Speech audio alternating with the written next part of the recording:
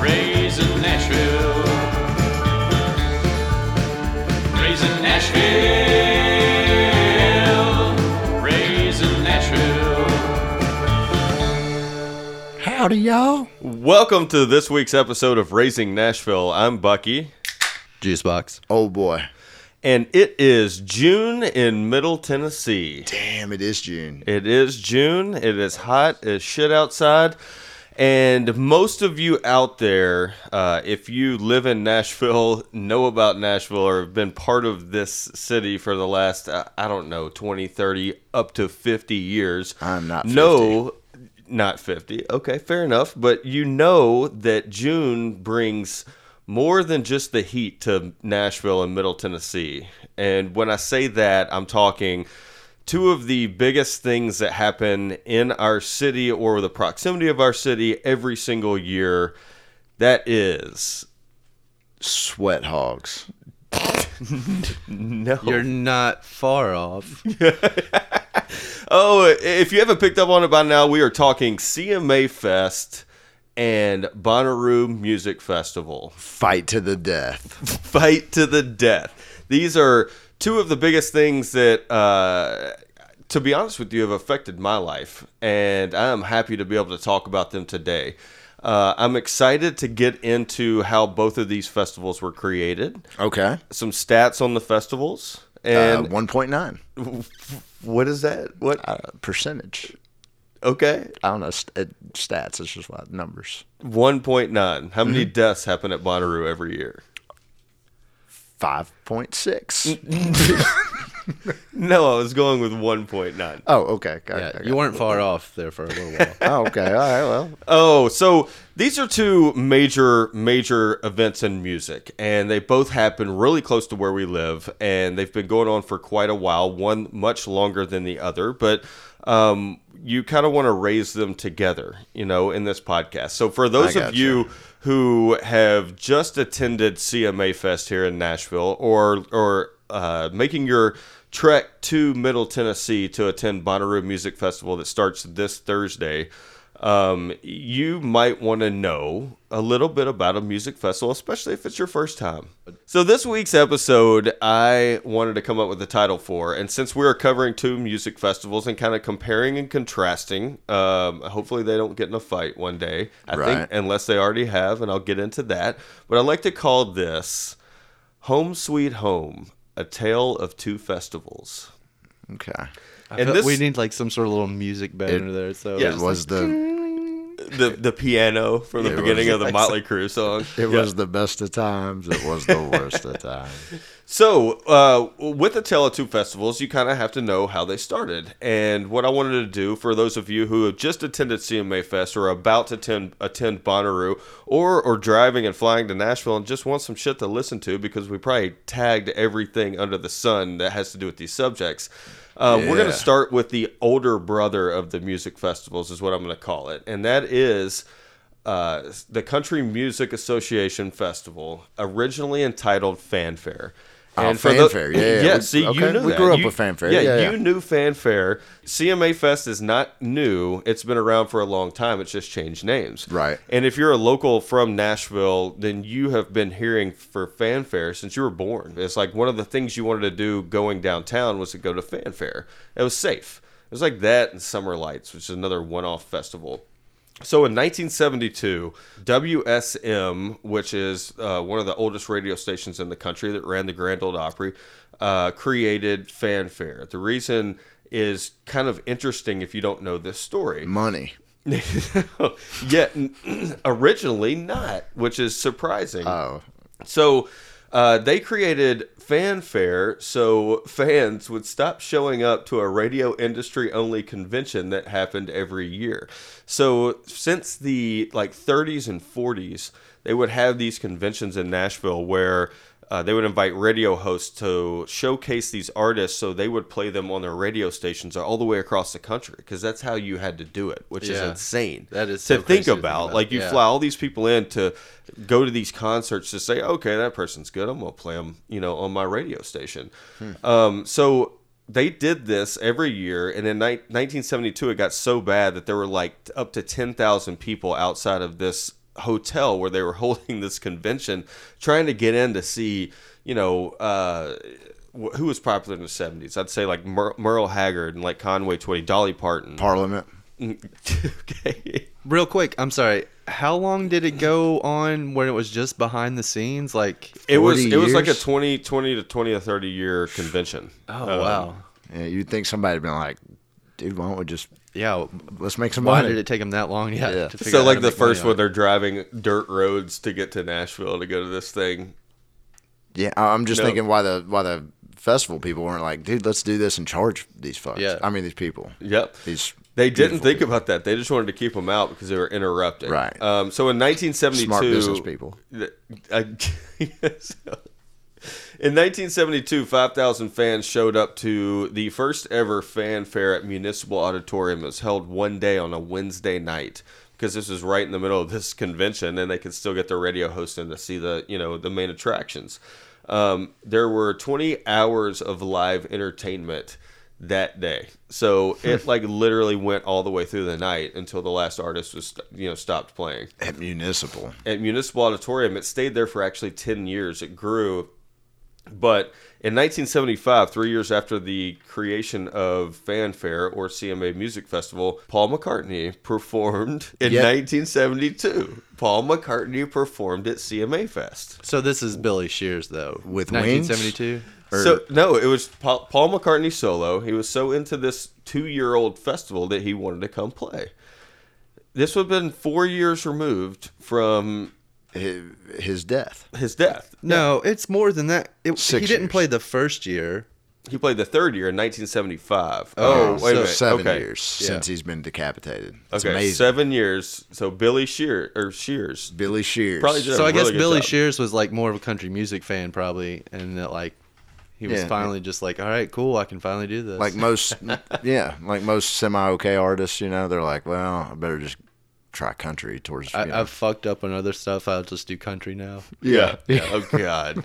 So, 10 years after the creation of Fanfare from 1982, it got so big that it had to move to the Tennessee State Fairgrounds, and they created stages and played inside that racetrack that is still there today. They're trying to bring NASCAR back. They're building a new soccer stadium next to it. And it moved from like 1 day to 2 days, but still in the middle of the week, like a Wednesday and Thursday. Stays at the Tennessee State Fairgrounds until 2001. So it was there for quite a while. People were going out there. Okay.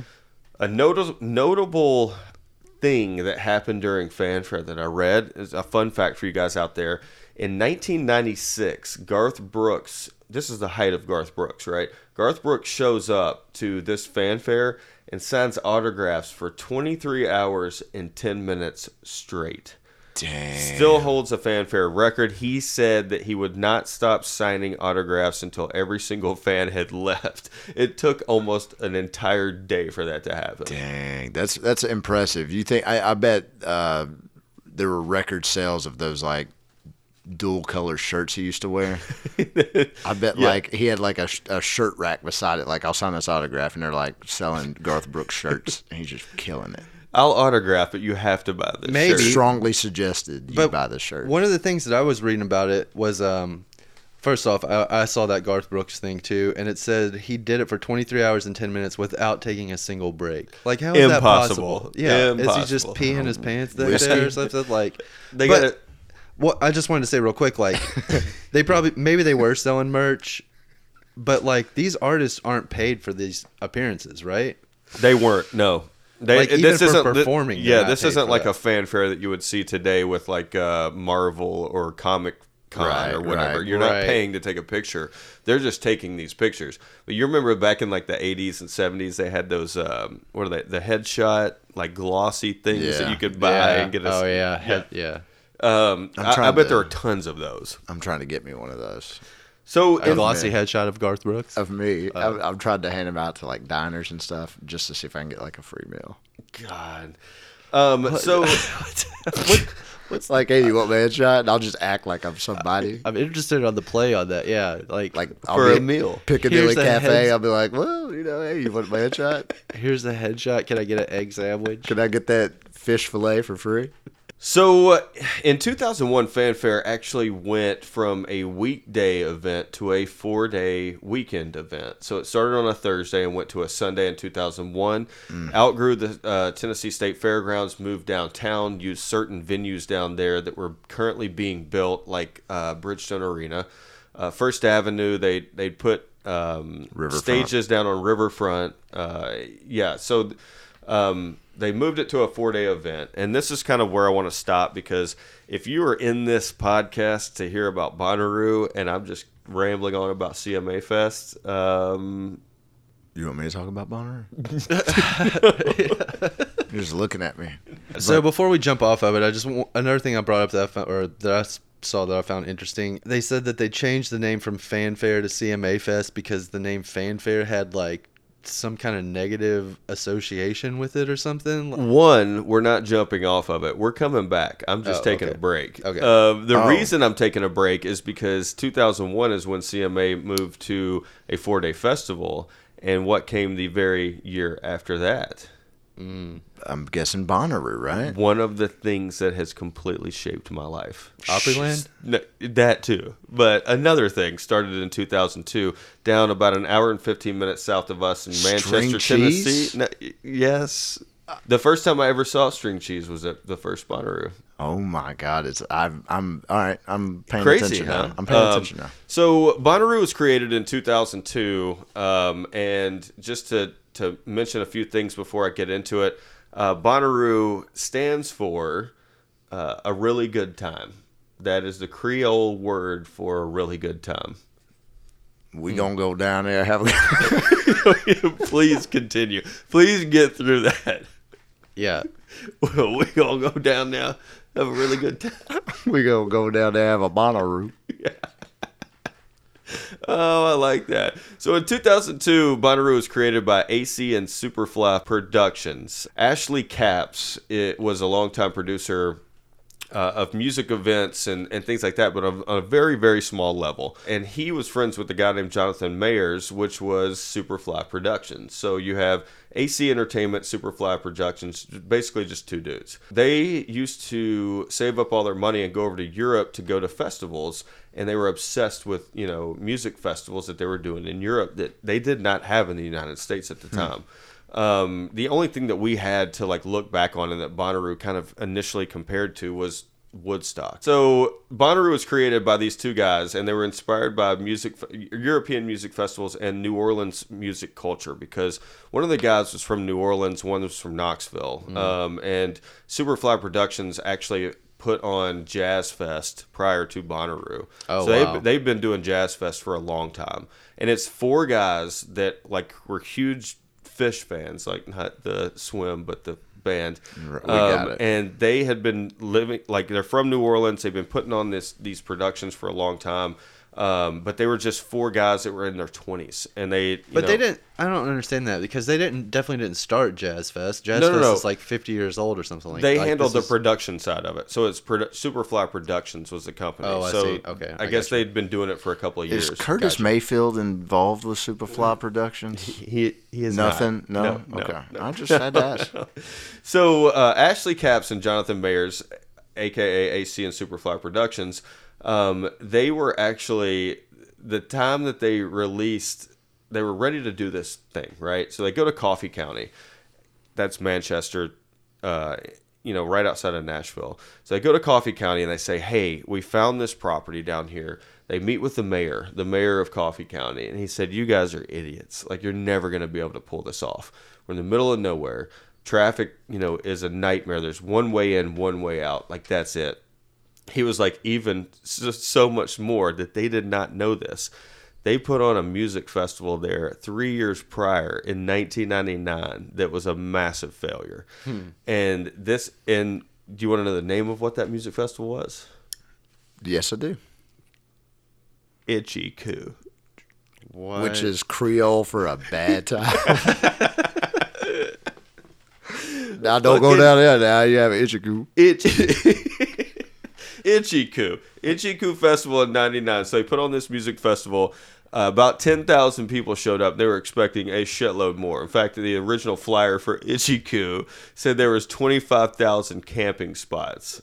So in '99, Ichiku Music Festival, you want to hear the headliners of this? Rick Springfield, Sammy Hagar, Blue Oyster Cult, Styx, Grand Funk Railroad, Heart. So it is a bad time. It does sound like a bad time. No wonder it failed, but these guys found this farm, which they knew a music festival had happened on, and they convinced the mayor to say, yes, you can have this music festival here. You figure it out. It's crazy. They go back home and they are scared to death. They release the tickets of this. They've been pumping it forever, right? So they initially get widespread panic on board because some guy knows some guy, and they were like, we can get this name. So they build all this. This is during the time that Fish is on a hiatus, so they get Trey Anastasio, which is the lead singer of Fish, to do a one-off too, and then they convince like the remnants of some Grateful Dead to do the third. And then they have this undercard, right? It's not very big, maybe 20 bands total. So they were like, holy shit, what's going to happen? They open it online, and I remember personally being at my friend Michael's parents' house, and I remember the bedroom where we were all online trying to buy tickets to this thing. We didn't know what it was. We just knew we wanted to do it, right? So they go online, they sell 12,000 tickets in the first day, and they sold out in 2 weeks. And they sell out, and they were like, man, we were expecting to sell like 5,000 tickets in a month. Like, because they released this thing, 6 months before, it's supposed to happen. Sure. So they sell out. They're like, oh, shit. So it really turns into a Fire Festival type story. You. Sure. Right? Yeah, that's what I was just thinking. I was like, man, they're about to Billy Man-titty this this thing. But clearly they didn't. They cared, right? The only snafu in this story, which kind of reminded me of the Fire Festival story, is the fact that they needed water. No, they did not need water. So they approached the chief of police and said, hey, I think since we have so many people coming in such a short window, we should change the traffic patterns to do this and do that. And the chief of police was like, no, we got it. This is our town, our county. We know what we're doing. They were like, okay. I thought you were going to say they approached the chief of police and were like, hey, there might be some drugs. Are you cool? Like, I thought that's what you were really going to say. I was like, oh, yeah. How'd that I work? would assume that would be implied, but I actually have a story about that. Let me tell in a second. Okay, cool. So I attended the first Bonnaroo, and, I got my tickets. I was excited. How much were tickets? I can't remember. I want to say they were like maybe $200, $175, which was really expensive for us because I was a sophomore in college, like when Bonnaroo started. Yeah. So you paid? I did pay that first year. First year. Okay. I got smart after that first year. How did they promote it? So, because there wasn't social media then. So how did this word of mouth about this festival even spread around? So the big three.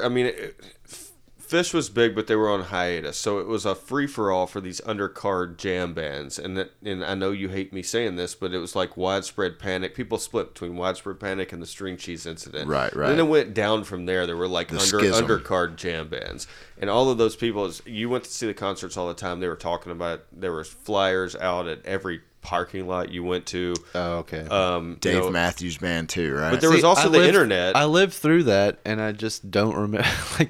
It's so hard to remember how. Well, you didn't like happened. that kind of music. Well, I'm not. Yeah, that's true. But I'm still saying, just like finding out about shows through like flyers and posters and just right. I lived word in of mouth. I lived in a house of hippies, and I didn't know until you went. You know what I mean? But I guess like any good time, right? What does it stand for again? What does it stand for again? A really good time. Right, like any Bonnaroo, like.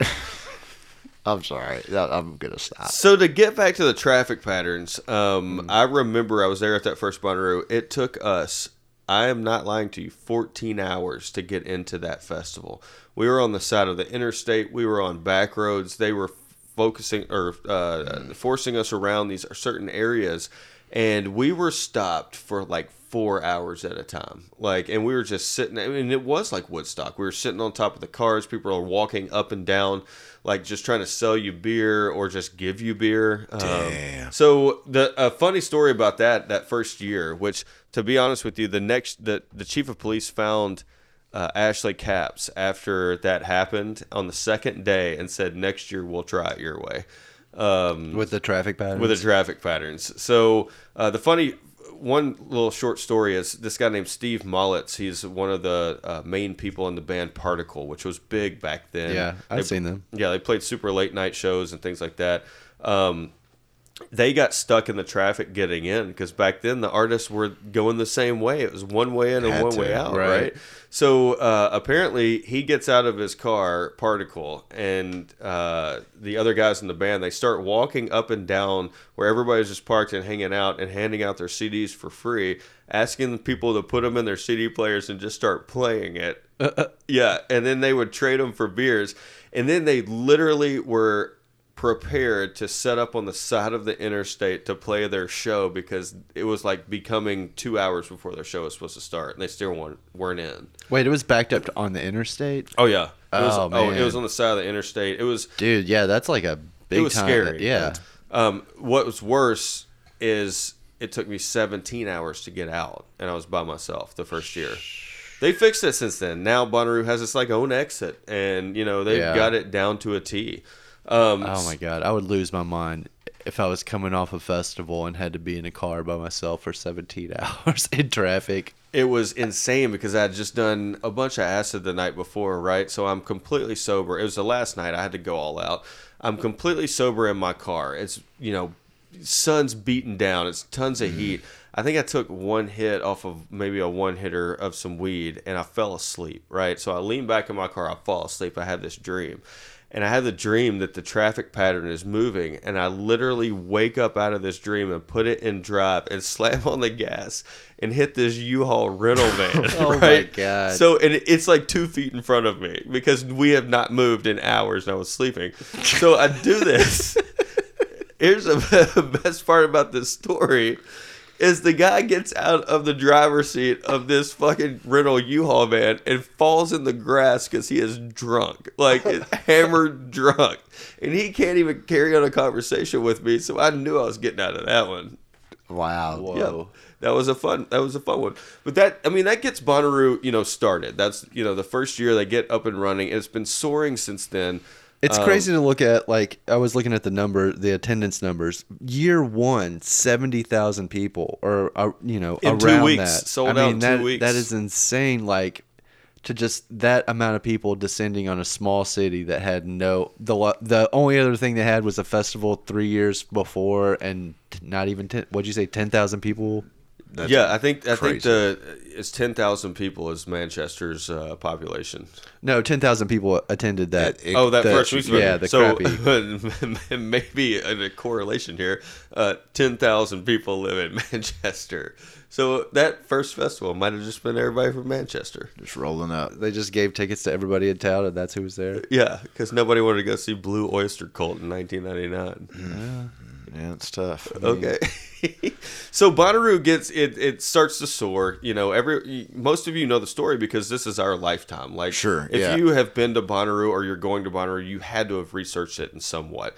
There have been epic performances over the years down there, a lot of collaborations, and it started as a very hippie music festival, like, jam band scene. Like, there was this scene for about 3 or 4 years, and then, in 2005, 2006, they start breaking into a little bit of mainstream artist, which really progressed through like 08 through 12. And then now, everybody sees what it is. It's everything from, Casey Musgraves to Metallica. It's, anything under the sun. I wanted to mention some notable performances at Bonnaroo, and then we'll get back into CMA Fest a little bit. Now, what time of year is Bonnaroo? The 12th?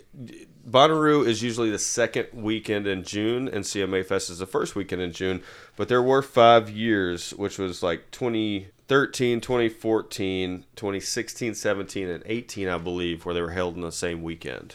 All right. Last year they were on the same weekend? Yeah, that's right. Yeah, So- this is their first finally back to splitting weekends, which is a smart move for not only the Nashville International Airport, the city of Nashville, you know, you've got two opportunities to put people in hotels in Nashville to go down to Bonnaroo instead of like jamming up one weekend. The reason that they split weekends or went on the same weekend before, went back, was because Bonnarooians, is that what we're going to call them? Bonnarooians were say that weird. No, I don't know. Okay, I so don't they know. were complaining about the heat being in the second weekend in June. They wanted to move it up, so that's, you know, people in Tennessee have to make those decisions. I gotcha. So Okay. some of the more epic performances of Bonnaroo, notable shows, notable performances. Beastie Boys' last performance ever was on No stage shit. at Bonnaroo. Huh. Yeah, I had the opportunity to go, but I bailed. So White Stripes played there on their last tour ever.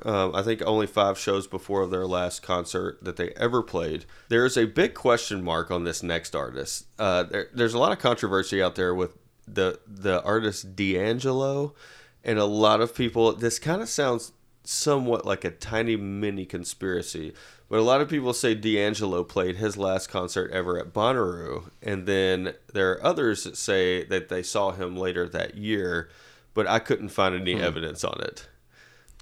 Yeah, that's not a conspiracy that I really care to dive into. Thank God. Another one that people kind of remember about Bonnaroo is the infamous Kanye West late night set, where even actors and actresses were there, and I've got friends that were there. I was not there that night. I've been to, I think, 11 or 12 Bonnaroos, but I wasn't there that night. Kanye West was scheduled to go on stage at 1 a.m. following the headliner that started at 11, and he did not go on stage until 5 o'clock in the morning. The best part about that was, and this is a great story for people like us that like the band Jurassic 5, but Charlie Tuna was playing solo in a tent that night, right? So the people start, you know, after an hour, I'm not fucking waiting on Kanye West anymore. I don't care how popular you are. I'm going to go see what else is out there, and I'll come back see if you've started playing yet. So Charlie Tuna's playing in this tent, and he said there were maybe like 500 people under this tent that could fit thousands, right? And he said by 6 songs later, it is spilling out into the field outside of his tent because people were so fed up and they wanted to see something. And he goes on mic and thanks Kanye West for being an asshole. That's funny. Dude, that's cool. I don't know. Yeah, Charlie Tuna late night set would be awesome. Yeah, that'd be cool. Because that's some fun. I mean, he makes some fun music. I wonder if his first song on stage was like "Good Morning." Ooh. Oh, Like, what if that's why he didn't start until 5 in the sunrise, morning? man. Oh man, He's so clever. if it wasn't his first song, then he's not that clever. Yeah, if you didn't wait 4 hours, then it wasn't worth it. So I just want to jump in. And another one of the really epic late night sets that everybody's heard about, I feel like, is the My Morning Jacket set in maybe 2000. Bucky, help me out here. 2008. 2008. Okay, Yeah. dang, that was even longer ago than I thought. I feel like they played a late night set that just really put them on the map. Because being from like Lexington and living in Louisville for a while, like we already knew who My Morning Jacket was. You know, they were giant in Yep. Louisville, and they were getting big anyway, like up until that point. But I feel like that put them on the map, and then everybody was on the My Morning Jacket bandwagon for 5 years or so there. It was unbelievable. I was there. It's one of my favorite Bonnaroos, and I didn't like My Morning Jacket. I didn't even give him a chance because all of my friends in college, half of them are from Louisville. They were like, "You've got to listen to this band, My Morning Jacket." I just kept passing over it. So I'm at that Bonnaroo. It is fucking pouring down rain, and they play for 4 hours. So much so that like I left to go see other bands, came back, left to see another band, came back, still playing, right? Yeah. The encore, they go off on stage, and the encore, this is one of the most epic things that has ever happened at Bonnaroo, right? So they start with the piano introduction to Home Sweet Home by Motley Crue. It is pitch black dark on the stage. Light comes up. Who's playing the piano? Billy Shears. Zach Galifianakis. Oh, wow. Okay. Yes. Wow. And He kind of looks like Jim James a little bit. He does, right? He's got the beard, but he's on stage with a solo Maybe light. was it Zach Galifianakis? Maybe you were high. It was, man. And so the light descends over this piano, and he's playing this piano. Then he gets up, right? And the band just goes into it. It turns from the most beautiful piano playing from Home Sweet Home Motley Crue to the worst vocal performance I've heard from combined Jim James and Zach Galifianakis. Oh man. Trying Yeah, to sing that through song it. is not in Jim James's range. I don't feel like. Well, maybe it is. I don't know. You can find it out there if you guys are looking for it. Zach Galifianakis, My Morning Jacket, Encore, Home Sweet Home, 2008 Bonnaroo. I didn't even bring this up. He was dressed like Little Orphan Annie. And you were thinking this was like you were thinking it was going to be an Itchy-Coo, but it turned out to be a Bonnaroo. But then when they started singing, it went back to an Itchy-Coo. Now, hold on, I got a quick question. Are you done with all your performances, epics, or is this a 10 I am list? done with the performance. So let me ask one question real quick. Bon Jovi has never played at Bonnaroo. Bon Jovi has never played at Bonnaroo. That's disappointing. That's one of the reasons I've never gone. Was there an Eminem? There has been an Eminem performance at Bonnaroo. He headlined. Or am I thinking? I'm thinking somebody. So, sorry, go ahead. So Bonnaroo blows up, right, first couple of years, and we skipped ahead to 2008. But in 2004, Fanfare here in Nashville, because of the heat from Bonnaroo and what they were doing, rebranded to the CMA Music Festival, right? In 2007, CMA hit a record 191,000 people that showed up in 2007.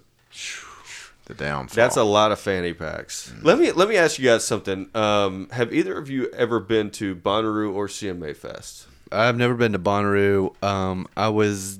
I've been to some stuff like downtown at CMA Fest, and I worked like a video shoot for Jim Beam. But you in never 2011. No, I never went to the big concert at Nissan Stadium or LP Field or whatever. Gotcha. Yeah, I'm the same. I've been. I haven't been to Bonnaroo, but I've been inadvertently at a CMA Fest, and all that. Can you explain inadvertently? I've been downtown at the time, and it's like you get caught in traffic, and you're like, oh man, I forgot. Because you're in your car on your Shit. way home from work, that doesn't mean you attended right. CMA Fest. So I've been to Bonnaroo 12 times.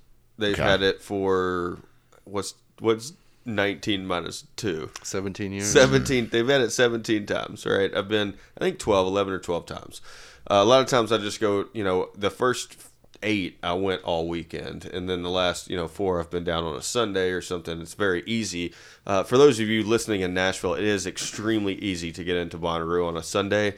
You just drive down there, or you just get on Craigslist or whatever app you use in Nashville, and people come back on Sunday morning. They'll sell you an armband for $30, right? Sure. You drive down there, you pay $10 to park in somebody's front yard.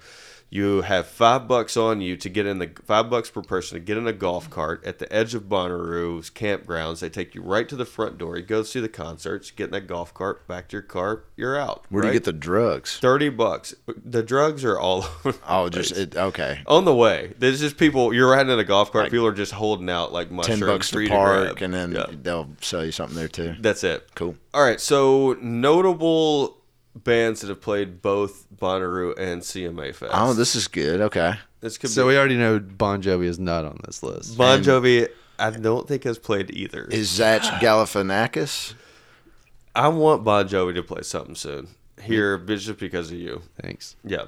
Zach Galifianakis has probably only played one. Paul McCartney was the most obvious. He headlined Bonnaroo and he played 1975, aka. Oh, gotcha. Yeah, you're right. Okay. Yeah, Gotcha, sorry, gotcha. it's Yeah, no. I sorry, forgot. I should Yeah. have said Billy, or you would have understood then. Yeah. A band called Nickel Creek. I think that's bluegrass, slow bluegrass. They were pretty big back in the day. Allman Brothers have That's played not, yeah, both. that's not surprising. Not surprising, right? Zach Brown Band. Not Not surprising. surprising. Yeah. Sturgill? Shooter Jennings. Oh, yeah. Sturgill has never played CMA Fest. Oh, that's right, because he has that beef with, like, mainstream country music. Everyone. Well, yeah. So, but he has played Bonnaroo, though, right? He has played. He played last year for the first time ever. Oh, okay. Yeah. And he was on one of the main stages, I think. Merle Haggard, both Bonnaroo and CMA Fest. Okay. That's interesting. So I bet CMA Fest got good Merle Haggard and Bonnaroo got dead Merle better, Haggard. Yeah. better. Kenny Rogers, also. Your grandfather? No, the people say that my dad looks like Kenny Rogers. You're starting to. Yeah, shut My the man. fuck up. You do kind of have a Kenny Rogers type beard. Oh my Yeah. god! All right, so After a few beers, you get them rosy cheeks. It's happening. God. So one of my favorite performances ever from Bonnaroo was on a Sunday afternoon. Kenny Rogers played in a tent, and Lionel Richie came out with him, and then played all night long. And people are getting down in the sand. It was great. So later on that night, I go see Fish headline 2 sets on the main stage Sunday night, lasting Bonnaroo. We're halfway through the first set, and they say we want to bring out a special guest. Fucking Kenny Rogers comes out with Fish, and they play The Gambler, one of the worst things I've ever seen on a stage at Bonnaroo. It was entertaining because I was Was he dressed like That's- Orphan Annie? To me, that I took a sip of beer at the yeah. wrong moment. man. Let's round it out. Sheryl Crow was the final person to play no, Bonnaroo. Kid Rock. I bet Kid Rock's done both. He has not done both. Kid Rock's never played Bonnaroo. So the last thing I want to touch on history-wise is you guys know CMA Fest. You're here. You were just here for it. It was incredible. We didn't go to it, but I'm sure you had a great time. But Bonnaroo coming up, they're saying there's a resurgence in Bonnaroo right now because of what they're putting on and what they're doing. This was because in 2015, AC and Superfly Productions, the two guys that were in apartments 12 years earlier, sold Bonnaroo to Live Nation. Most of you out there know Live Nation. Boo, bad guy. Live Nation charges way too much for tickets. Puts on suspect things, and is a giant. They sold it to the giant, right? So, Right. The irony on that is they bought it in 2015 for $125 million, which doesn't seem like that much. I mean, did those dudes totally sell it though, or do they still own a portion of it, or like how does that work? Well, the crazy thing is they didn't even own the land. Right. Live Nation bought the land, so they were just sold $125 million. They just sold a music name. so the name and the Contacts location and all that stuff. Operations, probably. So Yeah. the irony in that is they paid all that money. Live Nation, the big guy, the very next year was the lowest attendance ever at Bonnaroo, and it'll go down as like one of the things that reshaped. Do you think that is because of the lineup, or do you think that is some sort of like pushback for selling out to such a major corporation and people are like, fuck this, I don't want to go now? I don't remember it being that much of a pushback. I remember, I think ticket sales the price of tickets increased. The way they operated their business changed a little bit. They weren't being as real, to where they were shipping you, a whole packet full of stuff. Oh, yeah. When you buy your Yeah, yeah. ticket, that was the most exciting thing, is to get your packet, and it had everything in it, armbands and bandanas and, a CD, with all the bands that were playing. And the ticket was like a big, it was a collectible thing. Wasn't It it, was. really intricately designed and stuff? I still have a couple of the first ones. Actually, I have the first one, and then I did not pay to get in for the next 5 years because we got smart and realized back then you could just piece together armbands, right? You took some double-sided duct tape, you walked up to everybody, you snipped off the edge of their armband that was hanging over, and you just created your own armband. Damn. Yeah, we did that. I did that probably for, like I said, 4 or 5 Did you learn that years. at public school or private school? I learned that at public school, or just that's street smarts. I mean, come on. I'm going to jump a fence on the side of an interstate and walk in this massive field because you only needed an armband to get it in one little area. You can party in the parking lot all weekend if you want to. That's pretty public school. Yeah. Then they got smart on people doing that. About 5 years afterward, put those little things, those sensors in, so you had Yeah. to run through kind of like a security thing. But anyway, I got a question for you guys. Shoot, can't wait. Why have you never been to Bonnaroo? I don't know. It's been here for 17 years, There's nobody I really want to see, man. and that is what I thought you would say. Are you going to tell me all my favorite bands have been there? I'm not at all. I was going to say because Alice in Chains has never played Bonnaroo. Well, they had some drug problems. Soundgarden has never played Bonnaroo. They too were broke up for a while. Yeah. Keep going. For the last 17 years, I've seen a Soundgarden concert. What about Wu-Tang? Has Wu-Tang played?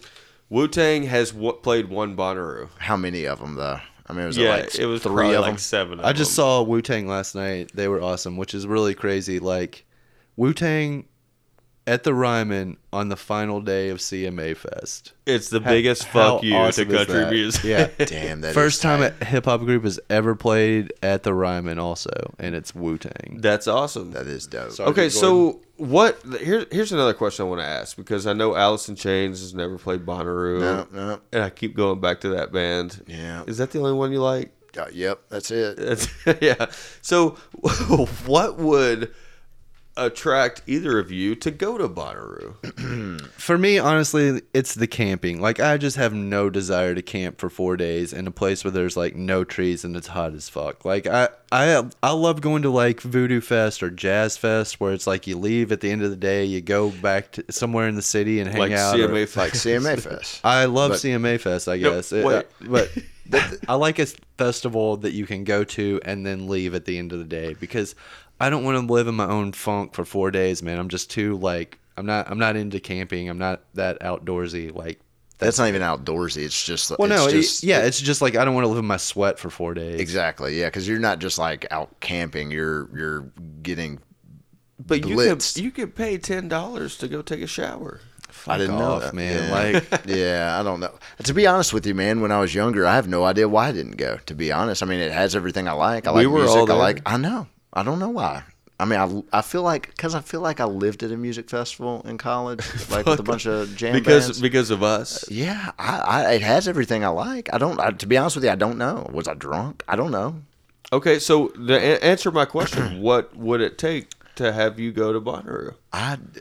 Maybe if I could get in free. I don't have back you when could you get in free. back when you went. You said it was $200 for that first ticket, and I'm thinking, dude, I remember I remember I couldn't afford rent sometimes. it's like what, $350 now or something for a weekend pass? It's about $350 if you get the early tickets. I tell you think. what, I would go if we could do like the RV thing. If we could take a RV in there and have like some kind of place to crash, and air conditioning, and an actual personal, I don't know, Bed? I think, yeah, or just space. yeah, just personal space that's not a tent and there's like air conditioning. Honestly, like, Sure. I don't know, man. Yeah. I can't. I can do a festival all day into the night, as late as it got, until midnight. But I just don't want to go back to a tent. You're right.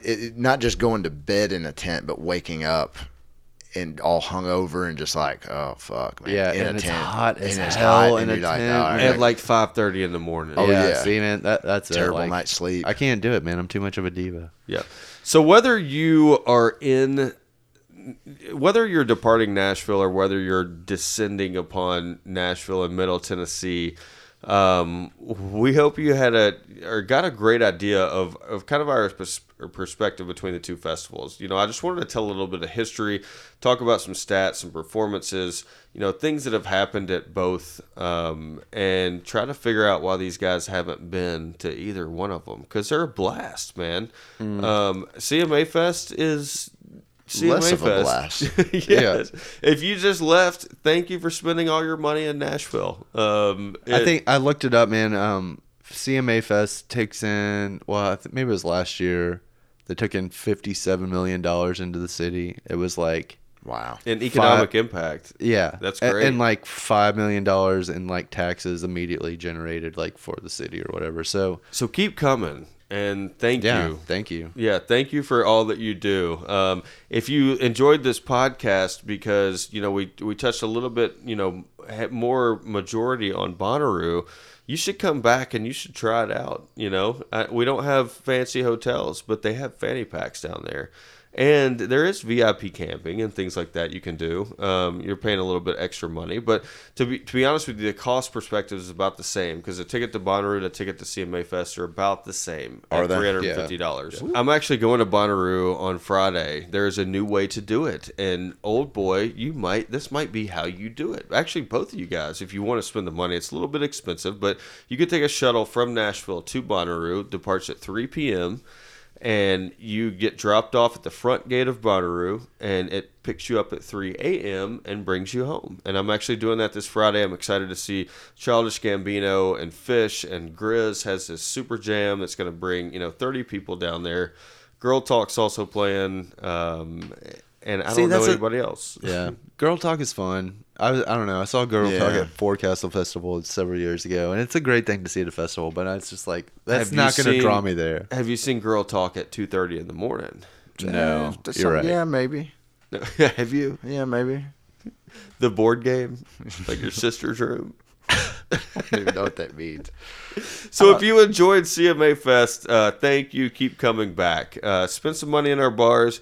Come down here. The collaborations just only get better every year, and more of you come and drive more of us to Madison.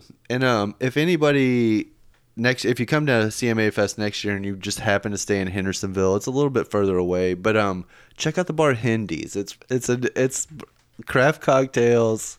I heard you have to have a wine membership bar, to get into Hendy's. You have to have a membership to get into Hendy's. You do, but they're accepting like all people really. I mean, they don't discriminate. It's just like one of those loopholes. I shouldn't say that. That's Right. It's Every other Friday night, they have a top 50 country act there. They don't tell anybody. I don't know if we should cut that out maybe. But yeah, definitely check out Hendy's. It's up and coming. So if you're coming down here and going to Bonnaroo this week, we hope you kind of enjoyed a couple of our stories from that, a little bit of the history on it. If you should have already known it, if not, you were like Fire Festival dumb for just coming out here without knowing what Bonnaroo is. Yeah. Because please wear sunscreen and Jesus, and drink lots of water. a lot of There's water no and shade sunscreen. anywhere. We did stats on deaths, and Juicebox said earlier. Oh yeah, there's been 13 deaths. There was somebody that died last year, but there hadn't been any deaths I think for the 3 years prior. But for the first 9 years there was 11 deaths. So they didn't have a great track record starting off, but they've gotten better since the evil corporation took over. That's like a 1 point something deaths per year. I was very close. 1.9. Yeah, so 1.9. it's Take your drugs in moderation at either festival. Well, the crazy thing is, like, yes, I agree with that. But also, like, I think the person that died last year was like carbon monoxide poisoning because they fell asleep in their car with like the heat on or something like that. It was something weird like that. So it may have been a combination, but that led to it. Like, they weren't prepared to camp, so they just got in their car, turned it on, fell asleep, died. Okay, so that is scary on a personal level because Oh, I think God. Bonnaroo 4, 5, and 6 for me were I was sleeping in my car with the air conditioning on all night. Well, this is with the air conditioning on and something. This is the heat, so I don't 'Cause know they if there's didn't know. something like I don't know if the heat is different. If there more, it is fumes different get when- into your car or whatever. No, the heat's very different depending on the drugs you're on. No, but I don't think it was like the heat that killed him. It was like carbon monoxide or something like from having it like exhaust was going into his car and like killed him that way. Gotcha. Do you understand? Well, we hope you've enjoyed another episode of Raising Nashville. As we go out talking about a death. Yeah, as we go out talking about people dying. Don't die. Drink water. Take drugs in moderation. Know And if your- you just left CMA Fest, I hope you learned a lesson or two. Be easy on that Jack Daniels. We hope you guys enjoyed listening. If you don't have children, Have one. have one. Catch up. Yeah, we want you to know what we go through. Yeah, with fear.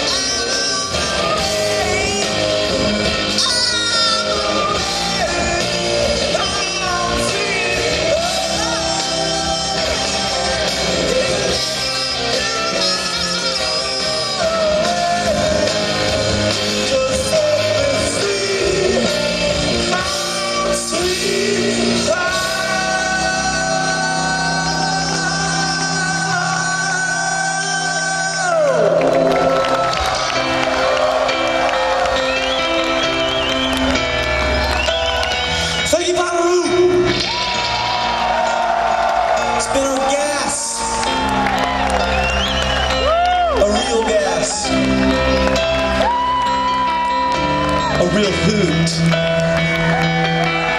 Y'all take care. We'll see you next time.